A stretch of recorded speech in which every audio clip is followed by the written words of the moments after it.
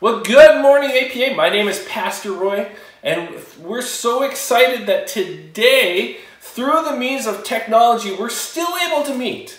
One of the things we're doing as a church, in order to honor the wishes of our government, our leaders, our authority, is to social distance. But just because we're social distancing doesn't mean that we have to relationally distant or spiritually distant. In fact, in this very trying time, my hope is that when this pandemic is in the rearview mirror, that you'd be able to say that I've never felt more connected to Jesus or to my church family. And although the doors to the physical church are closed, the church does not lie dormant. Hopefully, if you're in a life group, you've been checking in on the other people in your life group and supporting each other. Our youth group is still meeting. They're meeting through video technology, through video conferencing. They're doing discipleship. And on Wednesday nights, we've also, through video conferencing, found a way that we can all get together and pray.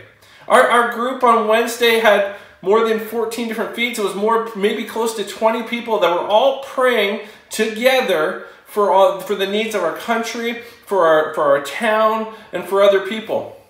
And it was a really, really encouraging time. Now, if you're a person who's intimidated by technology, trust me, it's very, very easy. I've even made a tutorial that I emailed out to show you how step by step you can get into our prayer meeting on Wednesday night. This week, Pastor Justin and I are also launching 1-minute daily devotionals Monday through Friday, just to get your day started off right. This morning, I want to look at something that everyone needs. Now, if you're saying that's toilet paper, you're probably right. However, I believe there's something that it doesn't matter who you are. If you're a follower of Jesus or if you're not. If you're joined us this morning and you're not sure where you stand with God, you're not sure if you even believe in a God that oversees everything, this applies to you as well. No matter who you are, the thing that we need during this time of uncertainty and chaos is hope. Don't we all need hope right now? I think we do.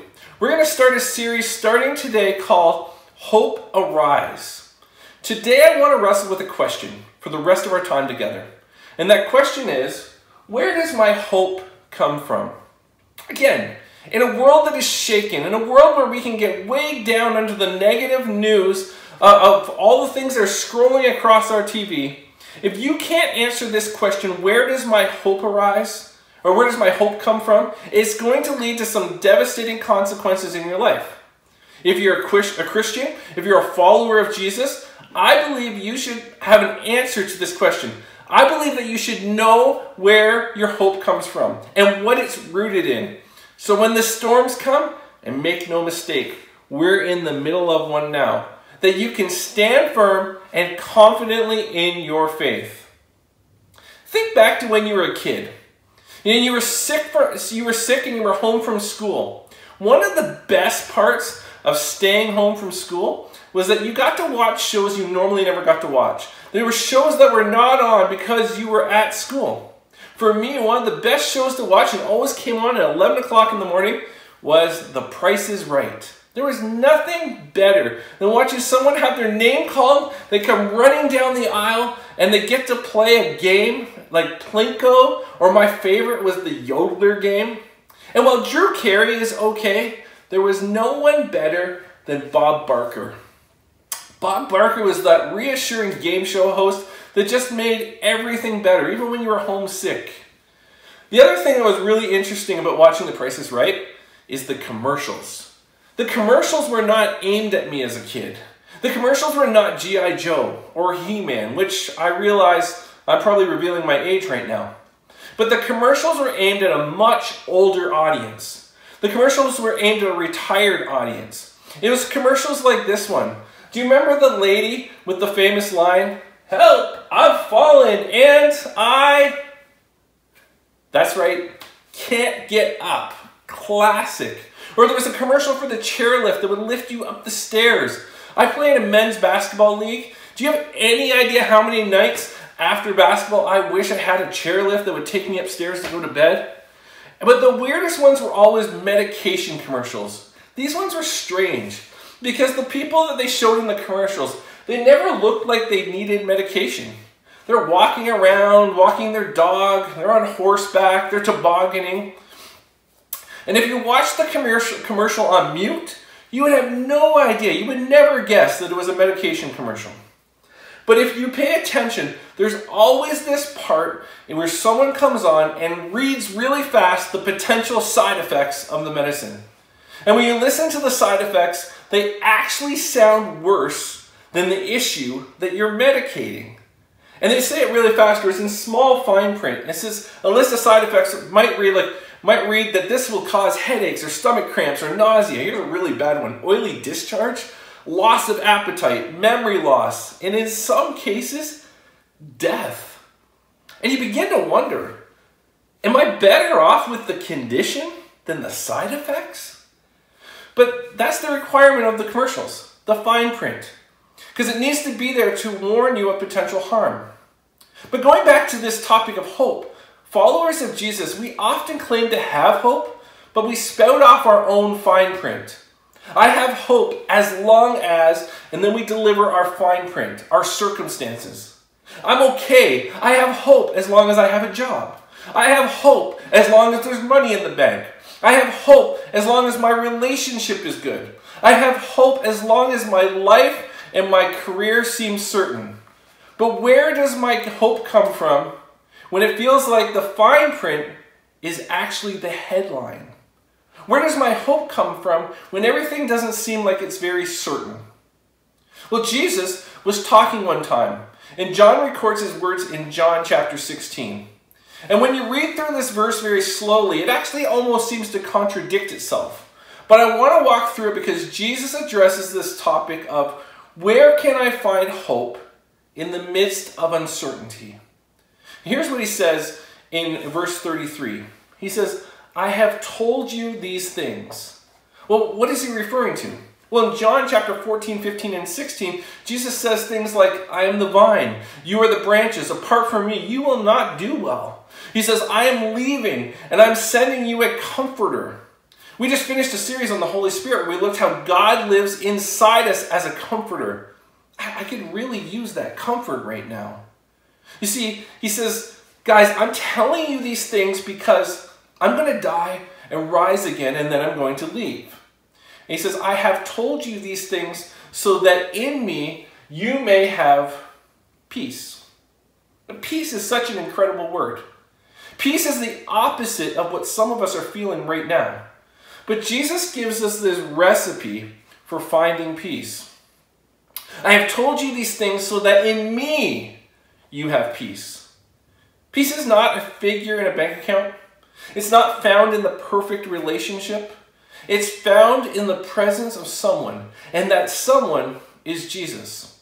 I have told you these things so that in me you may have peace. Then he takes everything he just told us and he flips it upside down. In this world, you will have trouble. That's your comforting words, Jesus? You didn't even say might. I want you to say, if I devote my life to you and follow you, then favor will follow me. I want if I follow you, sunny days will follow me. My relationships, my finances, my health, I want them to be all immune from hardship. That's what I can get behind. But Jesus doesn't say that. He says, in this world, you will have trouble. And there's something underlying this statement. He's saying that this world isn't all there is. There's another reality that is coming. And in this world, this isn't where your hope is found. This world isn't all there is. If your hope is rooted in what you've experienced, it's easy to feel quite hopeless. As followers of Jesus, we have hope that it's not our circumstances that we put our hope in. Our hope is not found in the next announcement from our Prime Minister, or our hope is not found in the next breaking news story. So again, Jesus says, in this world you'll have trouble. And somebody is like, come on, Jesus, can you be a little more positive? And Jesus would say, I am positive. I'm positive you will have trouble. This is the promise of this world. Life will not always go the way you want it to go. And you know this. So Jesus says, through me you can have peace, but in this world you will have trouble. And then he takes it one step further and he says, but take heart. And this phrase, take heart, means to take courage. Now, courage is internal. Courage has nothing to do with circumstances. It has nothing to do with how you feel. He says, in me you may have peace. In this world, in your current circumstances, you will have trouble. But take heart, or have courage. And the reason we can have courage is because of this next phrase. I have overcome the world. So Jesus makes this bold statement. You can have peace even though there will be trouble. And you can take courage because I have overcome the world. He says, whatever you're facing, whatever you're going to face, I have literally already overcome it. So the question that we've wrestled with already is, where does my hope come from and where does my peace come from? But the next question I want to look at is, what grounds me in it? In the book of Hebrews, and we don't exactly know who the author of Hebrews is, but the author of Hebrews wrote this verse, and the verse is poetic. It has incredible imagery. But in Hebrews 6:19 it says, we have this hope as an anchor for the soul, firm and secure. Now, I'm not a huge boat person, but a number of years ago I was out on the Atlantic Ocean off the coast of Newfoundland, and we were fishing. And we were in this smaller boat, and all of a sudden, a storm came out of nowhere. Now, we were anchored out there on the water. And the job of the anchor is to keep you firm in your spot when the waves come in. That you're not dragged off with the tide, you're not dragged off with the storm. You're locked in, you're firm, you're secure. And the author of Hebrews says that this hope that you have is the anchor for your soul. When the wind and the waves of life come, and they will come, that we can be firm and secure in that hope. What is the hope that we have? What becomes the anchor for our soul in the middle of the storms of life? Let me suggest this. It's the cross of Jesus. And if you're not a church person, or maybe you went to church as a kid, you might even wear a cross as a necklace, or maybe you have a cross tattoo. The cross is symbolic, but what it represents is a big deal. The cross of Jesus represents the hope that we have. The cross of Jesus is the anchor to which followers of Jesus attach the hope of their lives. The cross represents the finished work of Jesus. The sacrifice Jesus made on the cross is the anchor of our soul. Let me show you 3 reasons why the cross of Jesus is the anchor of our hope. At the cross, we see God's love for us. I don't know about you, but in the most difficult seasons of my life, when the world just seems kind of dark and hopeless, I can let my mind go to a place where I think God either doesn't care about me, or maybe he's forgotten about me. But when the cross is my anchor, I can look at the most incredible act of love ever known to mankind, and I see it's here where God's love is shown for us. And John, one of Jesus' disciples, is nearing the end of his life, and he writes this in 1 John 4:10. He says, "This is real love."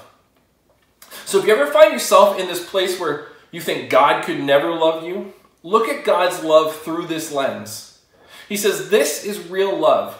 Not that we love God, but that he loved us and sent his son as a sacrifice to take away our sins.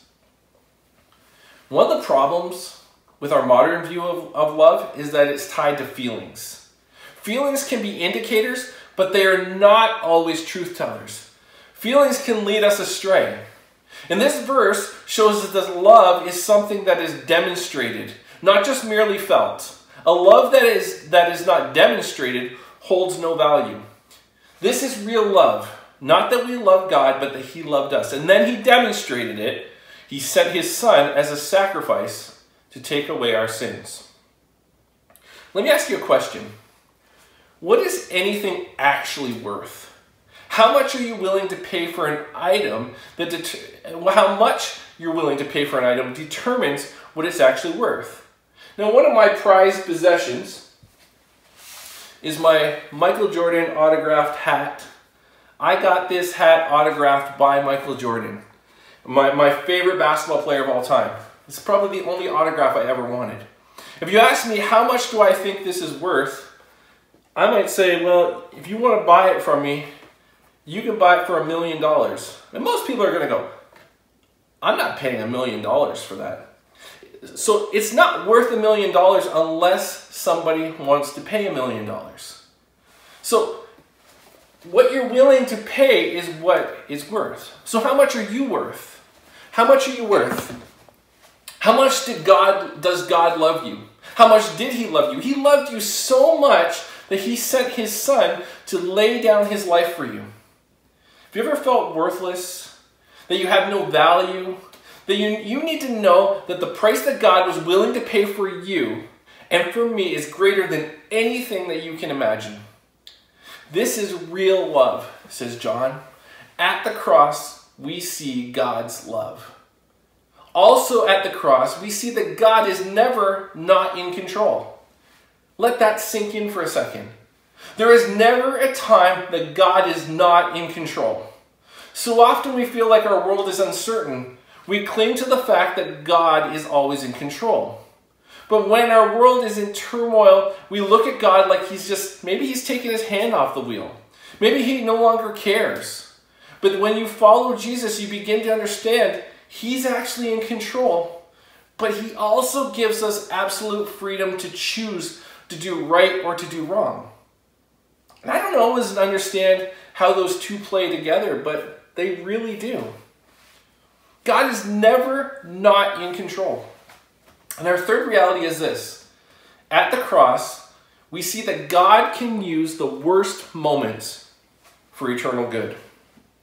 At the cross, we see that no matter how dark and defining our worst moments seem, God can use them for eternal good. If I'm honest, I have watched some dark moments of people around me. And I've watched some of the things that they've had to walk through, they've had to go through. People who love God. And it's hard to not wonder, God, where are you in all of this? Do you even care? And in the midst of those circumstances, it's really hard to see what's going on. But I have been able to look back at times and see, despite the circumstances, that God was always at work in all of them. And there are times where you just can't help but think, could there ever be any redemption from this darkness? And yet God uses it to accomplish more than we ever could know. See, God never promised no pain. At the cross, we see that the worst thing happened to the best person. Jesus, who lived this spotless life, was crucified on a cross. But God used that moment to affect your eternity and to affect mine. Which leads me back to the question, where does my hope come from? I would hope that you would know that your hope comes from one place and one place alone. And that's the finished work of Jesus on the cross. At the cross, we're reminded of his incredible love for us. At the cross, it is affirmed that he is never not in control. And at the cross, we see that in the worst, the darkest moments, God uses them for eternal good. So what would it look like today if we said, God, we trust that you are good, that you are in control, and that you will take what seems like darkness and turn it into light? My prayer for you is that in the middle of this season, in the midst of the uncertainty, and all of us are feeling it, trust me, we're all walking through it right now, that our hope would be anchored to the cross and the finished work of Jesus. Let me pray for you. God, I thank you that in the middle of the chaos right now, in the middle of the uncertainty that we're walking through right now, God, that you are in control. And you displayed your love for us at the cross. You displayed your love for us through the sacrifice of your Son for our sins. And God, through that, when we look to the cross, we understand how much you love us, that you are always, always in control.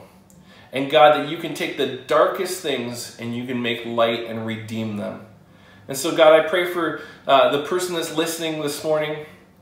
Maybe their fear is a little bit overwhelming and they're not sure about what's happening. I pray, God, that hope would arise within them. I pray that they would be able to look at you as their anchor, God, and that hope would arise in their spirit this morning.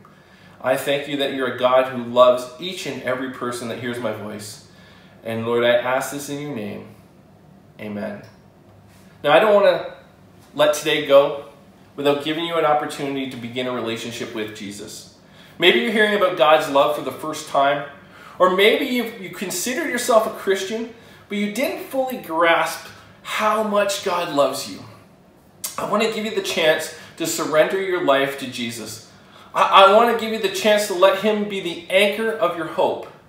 If you'd like to follow Jesus today, it's so easy. It's as easy as praying this prayer, but then actually meaning it with your heart. And I hope, I'm going to ask you to repeat after me. You just have to say this: Jesus, today I give you my life. You take control. I ask you to forgive my sins. And from this day forward, I live for you. Thank you that you came into this world, died for me, rose for me, and because of your sacrificial love, now my life can be made new. In your name I pray, Jesus. Amen.